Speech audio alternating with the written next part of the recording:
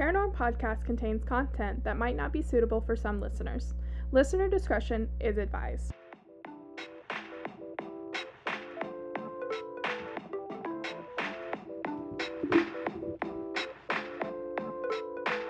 This is Paranorm Podcast. Hello, everyone. Welcome back to Paranorm, the podcast where we chat all things true crime and paranormal. I'm Emily. I'm Sierra. And happy Thanksgiving, bitches. This comes out Thanksgiving week, right? I didn't just tell them happy Thanksgiving. Yeah, no, you're good. Okay. You gave me a look and I was like, wait, what? am I wrong? Because I kind of based my case off of this. So Sierra's abandoned me this week to live her best life, and I am not okay. I had like a manic episode. I chopped off all my hair. Emotionally not well, because I'm going to be all by myself, so. Yeah, I mean. She's not even sorry. I offered to let you come with me, but you didn't want to come, so. Yeah, that's true. I don't know what to tell you. So sad. So sad. Anyway, besides the fact that you're abandoning me to go home for Thanksgiving, how are you? Definitely ready. Oh, to leave? For this break, because we only have 2 days of school left. Mm-hmm. So, 2 days. And then, after we come back from this break, we only have 3 weeks, and then we have winter break, and then we only have 1 week of class and 1 week of exams before the semester is over. Yay! So. I know you're ready for it. I mean, it doesn't really matter, I guess, because I still have all the same kids next semester. Yeah, but we're putting that vibe out into the universe that you are not going to be with them. Well, there's that. You guys, we just need to hope that Sierra gets this other job. It's just, it's interesting, y'all. It's interesting. Yeah. Let's just say things are in the works and we need things to work for Sierra. Okay? All right. Well, we all just heard how I was, and it's not well. I mean, par for the course? Pretty much. So this week, we are talking about a Thanksgiving Day murder to celebrate the holiday, because nice. Get us in the mood. I know a lot of people are about to spend some time with their families, and that's always not the best option. Mm-hmm. Been there, done that. That is why I'm not allowed it certain Thanksgivings anymore. I will be spending it with my mother and then my boyfriend's family. So people who hopefully actually like me. Yeah. Most of the time. I mean, as much as you can like any person. Yeah. All right. So anyway, on to murder. Sierra just poked my hand because I'm talking with my hands again. Got me very off guard. Murder. Basically. Murder. What is the lyrics to that actual song? Money? Money. Okay. All right. Money. Oh my God. All right. So. Doing great, guys. We're devolving. I feel like this happens every time. Every time.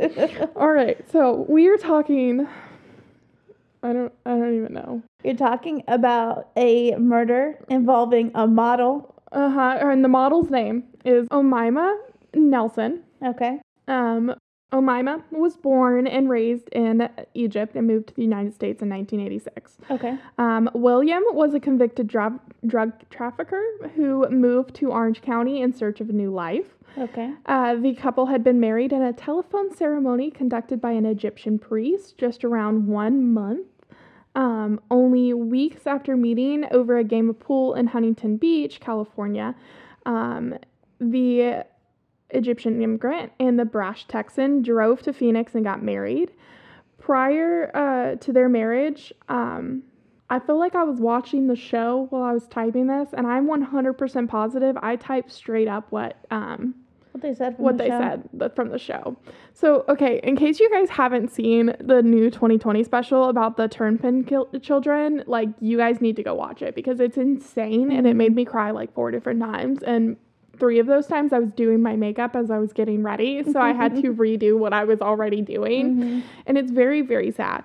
But anyway, apparently I just straight up fucking typed word for word what they were saying. Oh, nice. Anyway, so unbeknownst to Omaima, William's divorce from his previous wife had not yet been finalized, meaning that they were legally not married. Oh, wow. Yeah, and he was basically committing bigotry.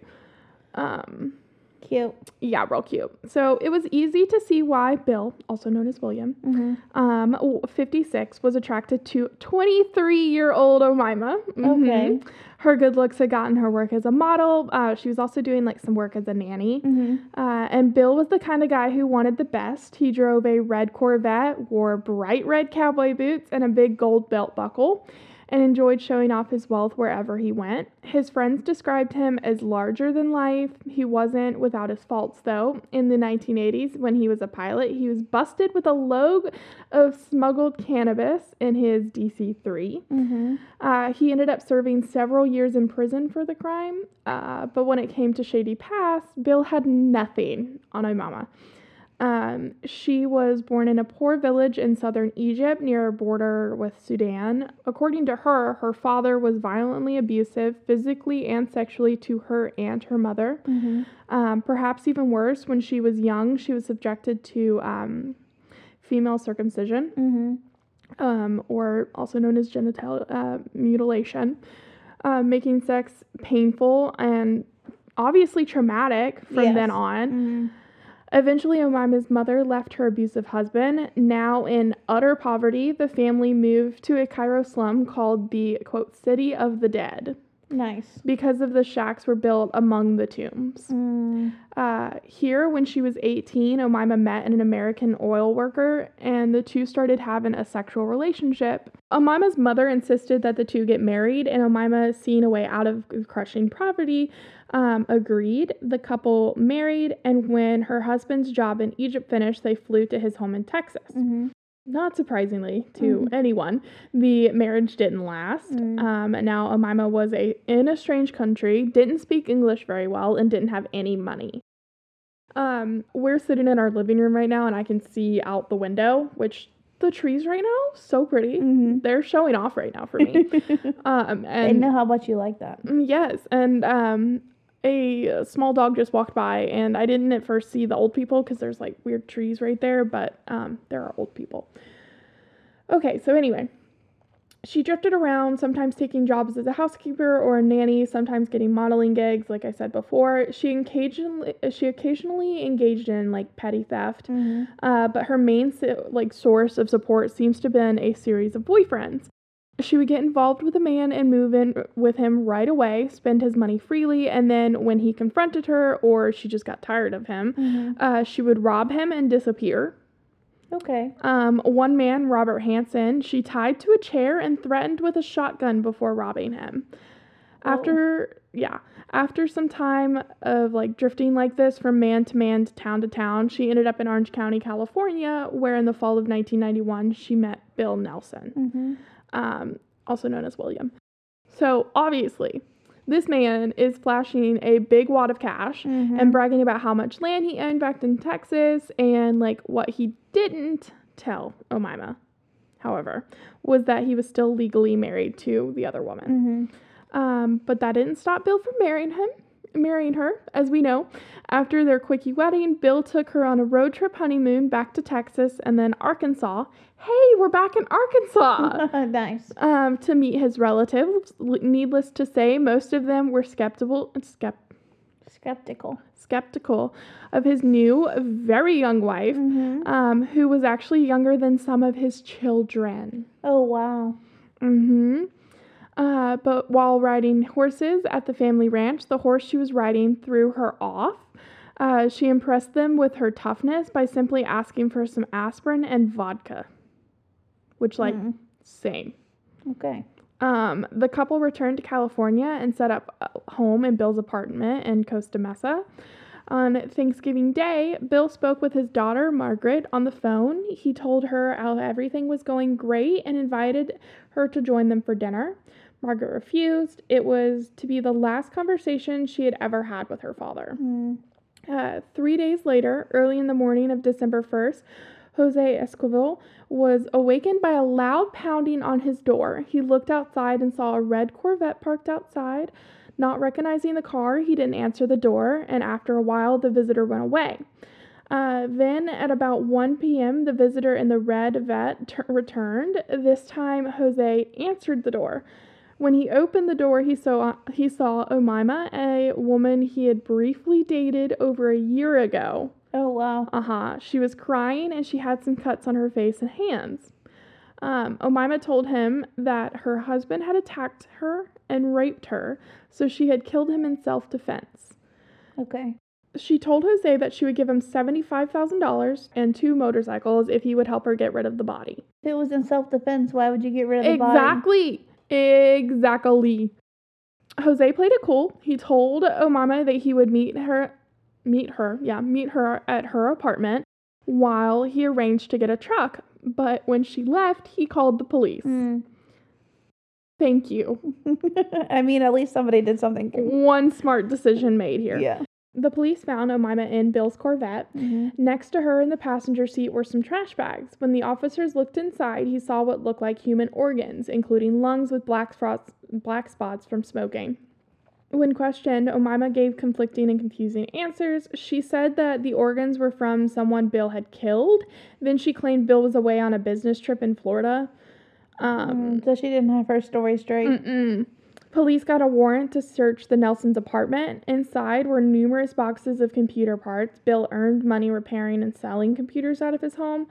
But among the boxes were some suitcases, and inside the suitcases were trash bags. Inside the trash bags were human remains. Was Bill. Police also found a broken lamp and clothes, like a clothes iron, with tissue and human hair on them. Ew. Yeah. As they searched further, they found even more grisly evidence. In the bedroom, the mattress was soaked in blood and the bedposts were all broken. In the bathroom, a skinned and gutted human torso was suspended from clothes hangers above the tub, bleeding out like a sigh of beef. Yeah. Okay, this is where it gets really bad. Are you ready? Yeah. Okay, but the worst was in the kitchen. Inside a deep fryer, 2 human hands floated in oil mixed with turkey meat. In the trash, they found pieces of a human hip mixed in with turkey and cranberry sauce. Inside the freezer, behind bags of frozen vegetables, there was a large round object wrapped in foil. It was Bill's head. It was badly burnt, as though it too had been cooked in the deep fryer.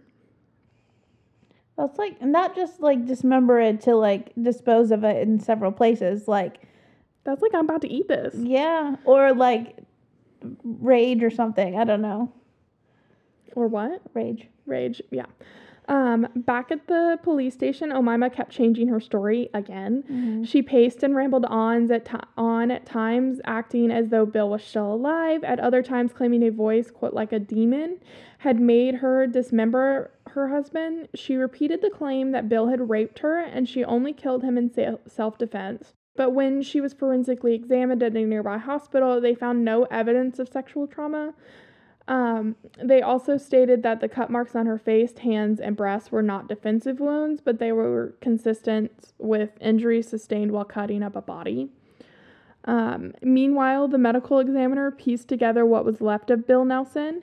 Besides being decapitated, dismembered, and disemboweled, he apparently had been castrated too. Oh, wow. Yeah, so this is like not only killing him, but like mutilating and like full overkill. Yeah. Cause of death was determined to be from multiple blunt force injuries to his skull, consistent with being hit by the lamp and iron found at the scene. The ME also found ligature marks around Bill's ankles. Since Bill's hands had been cut off, there was no way to determine if his hands were tied as well.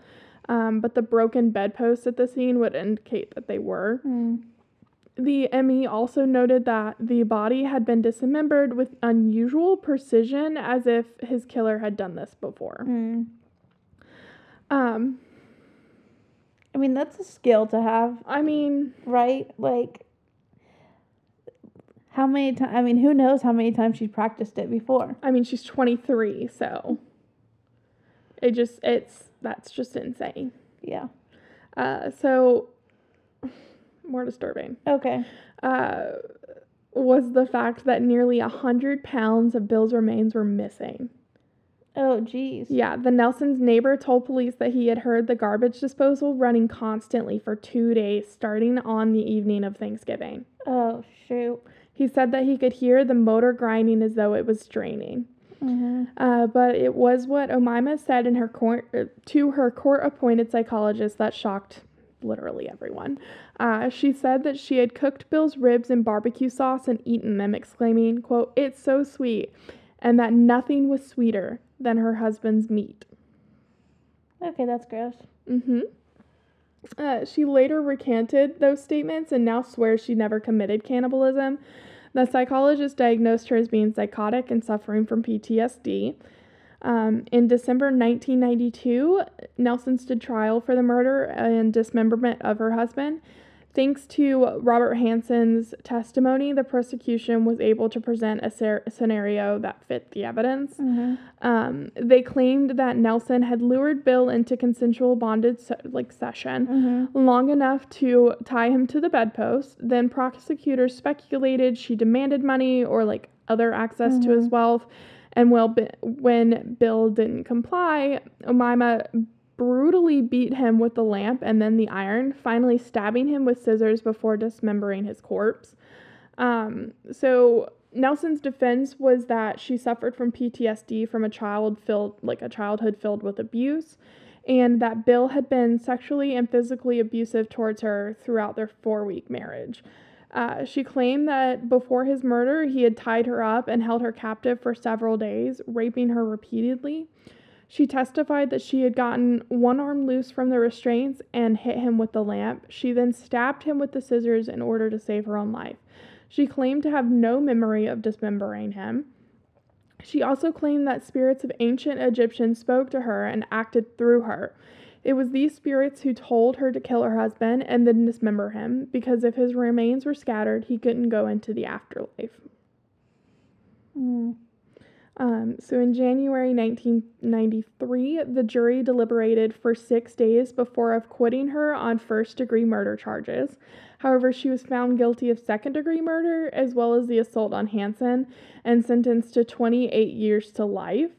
She is serving her sentence in the Central California Women's Facility in Chowchilla alongside other really notorious serial killers.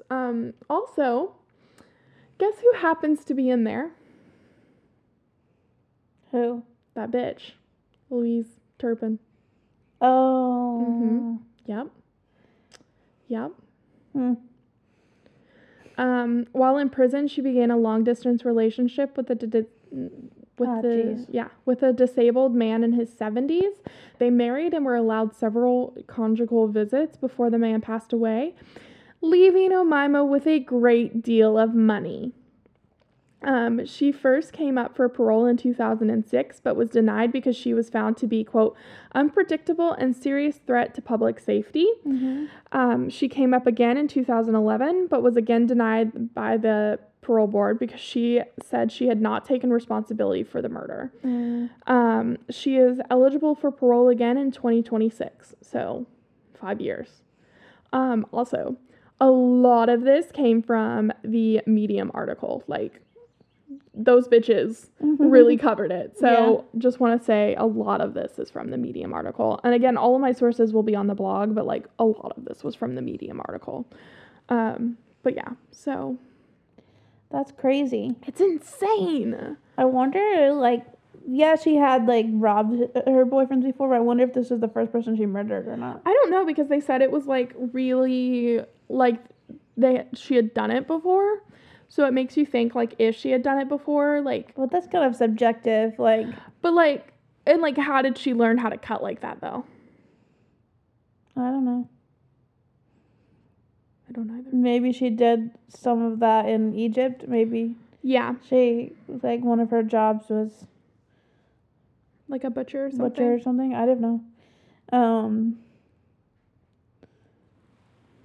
But what kind of, luck is luck, quote unquote, is that she would find this oil person to get married and then get to the United States. Mm-hmm. And then now she lives here, and instead of like making her life or getting help, therapy or whatever, Yeah. she ends up being a criminal. Yeah. I mean, there is something to be said, like, what you know is what you do. Yeah.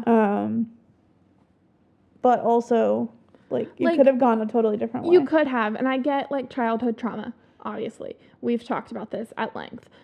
But, like, you will always have a choice. Right, that is an excuse. No. Like, you still, like you said, you still make a choice. Yes. Like, believe me, I understand being dealt a really, really, really shitty hand. But again, like, you have the choice. Mm-hmm. So, I don't know. It's just fucking wild, man. Yeah. I mean, did she think she was going to be able to dispose of the entire body? You know, I feel like if she went, like, the way she was going about it, I feel like she was just kind of in, like, autopilot mode. I was thinking, like, some kind of, like, psychosis. Well, I mean, they did diagnose her as psychotic. Yeah, so, like, she may not have actual memories of doing everything. Yeah. If she was in some kind of mental break. I mean, if she hadn't killed anybody before. On, like, a normal basis, when people get angry, like, a lot of times they, they'll, like, block out a good bit of it. Yeah. Because, like, you're in the heat of the moment. Yeah. But, yeah, no. it's fucked, man. Mm-hmm. Yeah. I do find it interesting she called him sweet, though. That just the barbecue, or was it the meat itself? I don't know. Cannibalism's interesting. Yeah. Alrighty. It's well, one of those things, like, everything tastes like chicken. Do we taste like chicken? Do we taste like chicken? I don't know. We've had this discussion at length. You know my feelings on this. Probably not. Probably not, no, because we're closer to pork. Right. So, yeah, probably not. Human meat is called long pig. Yeah, no. I know you know. I'm telling them, in case you guys don't know. It is called long pig. I know you know. I've told you this multiple times. And I'm like, yes, I know. Because we are closely related to pork because of the myelin in our body. All right. So I hope you guys have a really great Thanksgiving.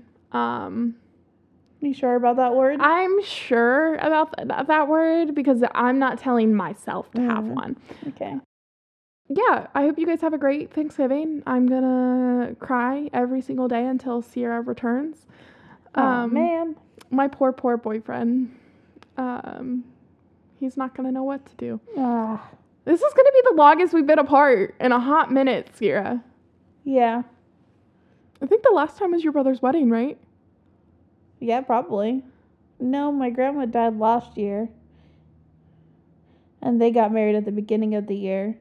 So when I went home last year in December. Oh, yeah. It's going to be like almost a whole year that we... my God. Okay.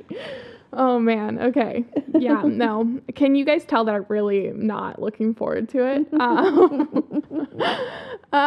Anyway, so. Yeah, you're going to have to cook for one and not have anybody to eat the leftovers. Yeah, what the fuck is that shit? You're going to have to make stuff you'll eat.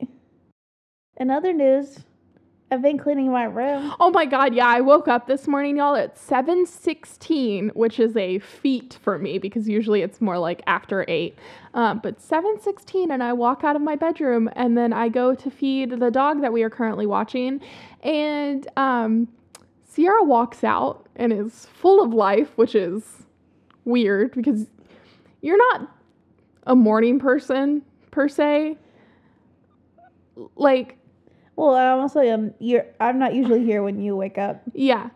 / you're not usually awake when I get up. Yes. But like usually you're not prepared for me in the morning because I'm like full blast on 10, which is a lot. But you walk out and you're like, I'm cleaning, and I was like, oh my God, are you okay? And then I discovered we were out of coffee creamer, and then I was not okay. Yep. But Sierra went to the Food Lion Sure did. at 7 o'clock this morning to get me coffee creamer. A true friend who was abandoning me. Yep. All right. This episode's going to be called The Case of Sierra Abandoning Us. She's abandoning all of us. No, not you guys. Just me? Yeah.